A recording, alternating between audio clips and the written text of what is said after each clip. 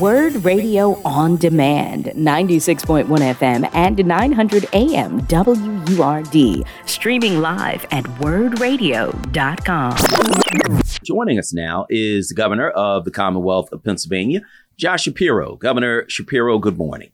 Good morning, Solomon. Thanks for having me back. Absolutely. So I want to talk about education. It's something that is so important in our community, especially in Philadelphia. You have proposed in your new budget proposal a $1.1 billion increase for public school operations and instruction. What would that do, and how do you plan to pay for it? Yeah, absolutely. Let me, if I may, just kind of take a half step back on education to explain how we got here and how I'm proposing to address the situation. There was a lawsuit that was filed. I won't bore you with all the back and forth on the legal machinations, but the end result was that the court found that our current system of funding our K-12 education system in Pennsylvania is unconstitutional. Basically, they found it to be unconstitutional because A, we're not putting enough money into the system for our students, and B, we're not driving those dollars out equitably, meaning into the districts that need it most. Republicans and Democrats alike had the opportunity to appeal that ruling, to basically say they disagree and that they think this system is constitutional. No one appealed, meaning everyone accepted that report from the court, that ruling from the court, which means we now have to do that work to both put more resources in and drive it out more equitably. So my first budget, sort of post that decision not to appeal, would invest a new, so this is additional to what we've done in the past, a new $1.1 billion, as you correctly noted.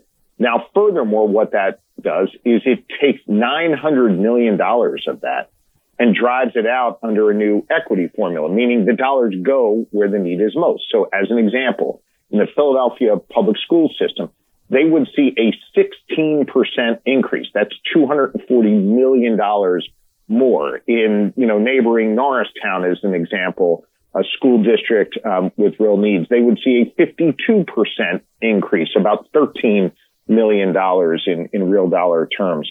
The point is the dollars are being driven out to the districts that need it most. At the same time, we're continuing to make really critical investments in things like universal breakfast, something I was able to get past last year, money for mental health, money for school safety and security, on top of those dollars that would be new for the school academic programming.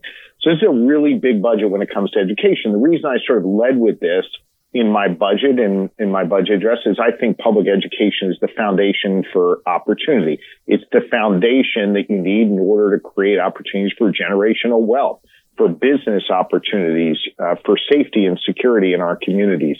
That's why I think it's so critical, and that's why we're leaning in so heavily. Now, the last part of your question is, you said, well, how the hell are we going to pay for all this? Well, again, not to nerd out on the budget side of this, but it's important for your listeners to know we've got a $14 billion budget in Harrisburg. That means the politicians over the years have taken in $14 billion more from the taxpayers than we need. You mean a budget surplus? That's correct. Okay. Surplus. All right. Now is the time to invest that surplus. And by the way, my budget overall, even with these economic investments, these dollar investments in education, my budget is balanced. It actually cuts taxes. It doesn't raise them. And if you do everything I propose, from education to workforce development to economic development to public safety, if you do everything I propose, we'll still have an $11 billion surplus at the end of that. So now is the time to make these critical investments in our people. And now I believe is the time to lead on education. And that's what my budget does. Now, one of the other things that looks like you're proposing is legalizing adult use marijuana in order to pay for some of this. Given that James Carville called Pennsylvania, Philadelphia, and Pittsburgh with Alabama in between, how do you get that passed? Yeah. Well, first off, I love James, but I disagree with his assessment. Mm-hmm. I don't see Pennsylvania that way or that divided. And actually, if you look at the issue of legalizing adult use cannabis, pretty much across the board, you're seeing support for that. Now, I've made clear that if they're going to pass this, I want to make sure that there are really three components to a legalization bill. Number one, it's got to be taxed and regulated responsibly.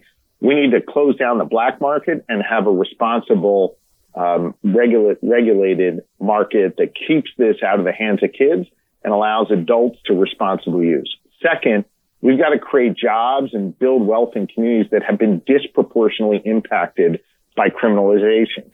I want to see those who own dispensaries, as an example, coming from the communities that have been harmed by criminalization, not these big national companies that are coming in and getting all the contracts. And third, I want to make sure any bill that reaches my desk expunges the records for those who have been convicted for nonviolent possession. We know that that has disproportionately impacted minority communities over many, many, many years, and we're going to do everything we can to try to right that wrong. I think this is an issue that has seen Republican and Democratic support alike. I think it is something whose time has come. And importantly, you got to note that nearly every one of our neighbors around us, New York, New Jersey, Ohio, Maryland, they have legalized it. And as a result, they're getting the revenue from legalized marijuana, and Pennsylvania is not. We estimate that we can get about $250 million a year from legalizing marijuana. It's $250 million that isn't going to the black market. Instead,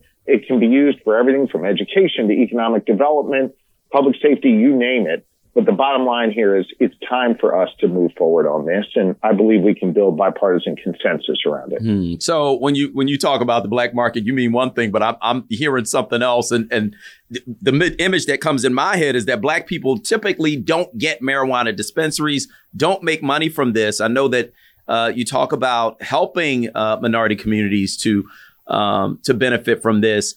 How do you propose to make sure that black people actually get some of these marijuana dispensaries if marijuana for recreational use is legalized in Pennsylvania? Yeah, look, Solomon, that's literally the first prong of my plan, to make sure that when you are divvying up, whether it's a license or a contract, again, we have to formalize that in the context of legislation, that you have a set aside for local ownership. You have a set aside for community engagement and involvement, so that you're not getting a situation like we've seen in other states where these big national conglomerates come in, they buy up every license because they're the only ones with the capital to do so, and then the local folks get shut out. I think we need to make a real emphasis on having local ownership and local control. Now, one of the things that you've proposed in the past concerning education is vouchers. That doesn't appear to be something that's in this budget. Have you changed your position on vouchers? Do you still want us to have vouchers to use tax money to pay for private school in Pennsylvania?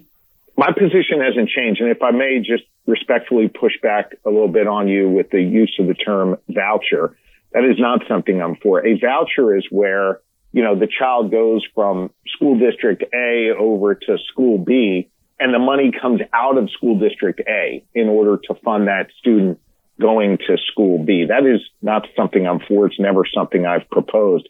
What I've proposed, and I have been for this for years and continue to be, and I spoke about it in my budget address, is that we fully fund public education. As you correctly noted, I'm proposing to put a new $1.1 billion into public education, and then create a separate scholarship for poor students in low-performing districts. That scholarship money can be used, if a parent wants to get their kid extra tutoring or books, materials, computers, or to attend another school if they feel like that's the best thing for their child. I've been consistently for that. I think there's an area where we have an opportunity to find some bipartisan compromise. I won't allow a dollar to be taken out of our public schools to fund this. This will be money on top of what we're already investing in our public schools. Is it still public money? Is it still tax money? Sure. But it's, we're using tax money for lots of other things that don't go to schools. We fund agriculture. We fund public safety. We fund economic development. There are lots of things in our budget that are not education. My point here is that we need to fully fund our commitment to public education, and we can still have scholarships available for poor kids in struggling school districts. So and to offer, pardon me, if I may just offer some some context on this, sure. I've proposed a $48 billion budget. Last year is about $46-ish billion. And the scholarship that we've been discussing is around $100 million. So just to put it into some context, that it's a relatively small amount in the bigger picture. But I think just as we're investing in public safety, economic opportunity, and education, especially for poor kids in struggling school districts, we also need to invest in their academic success. And we shouldn't have a one-size-fits-all approach. Mm-hmm. So we still need new schools in Philadelphia. So I work in a number of schools. We mentor kids and try to help them to stay on the right path, stay away from gun violence, quite frankly. Yeah. And one of the schools that we work in, and I'm sure a number of the schools that we work in, one of them was built in 1927. Mm-hmm. It's 2024. So our kids in Philadelphia are going to schools that are 100 years old and where there is asbestos. And so what's in the capital budget from the state in order for us to get new school buildings that are sorely needed in most of our communities? Yeah, I think you raise a really important point, and it's especially problematic in Philly. But Solomon, and I recognize we're talking to folks mostly in southeastern PA. This is an issue across this Commonwealth where we've got kids learning in buildings that have not had the level of upkeep that they need. And as a consequence of that, schools need to be closed because they find asbestos, or they can't be open in those August or September days because there's no air conditioning, or they get to close in the dead of winter because their heat is broken. That's why last year I was able to secure, for the first time ever, bipartisan agreement to create a new fund that focuses just on school upkeep, maintenance, and repairs. We seeded it with $175 million. This year in my budget proposal, I asked for an additional $300 million. So bringing that up to $475 million, almost a $500 million fund that would be used just to repair our schools, just for school construction or reconstruction. I know that on a parallel track, under Mayor Parker's leadership, together with Mr. Watlington at the school district, they're working on a broader plan just for Philly schools to determine what schools maybe need to close, what schools need to be remain open and have some additional funding to repair them, where new schools need to be built. And we'll be anxiously looking forward to the plan that the mayor and others put together. And presumably there will be an ask of lawmakers and myself in Harrisburg to work on that. In the meantime, we've got this new fund that's now available for these repairs of our school buildings. All of our kids, all God's children, deserve the opportunity to learn in a safe and healthy environment. And that's why my budget makes real investments in those areas. So I want to ask you before we go about Act 40. That is legislation that was passed by the legislature, signed by you, that would allow the attorney general to put a special prosecutor in place to handle crimes on SEPTA, only in Philadelphia County, not the other counties where SEPTA operates. A lot of us see that as voters as something that would undermine our votes. I believe you see it differently. My question is, does the state give Philadelphia money in order to pay for that other special prosecutor?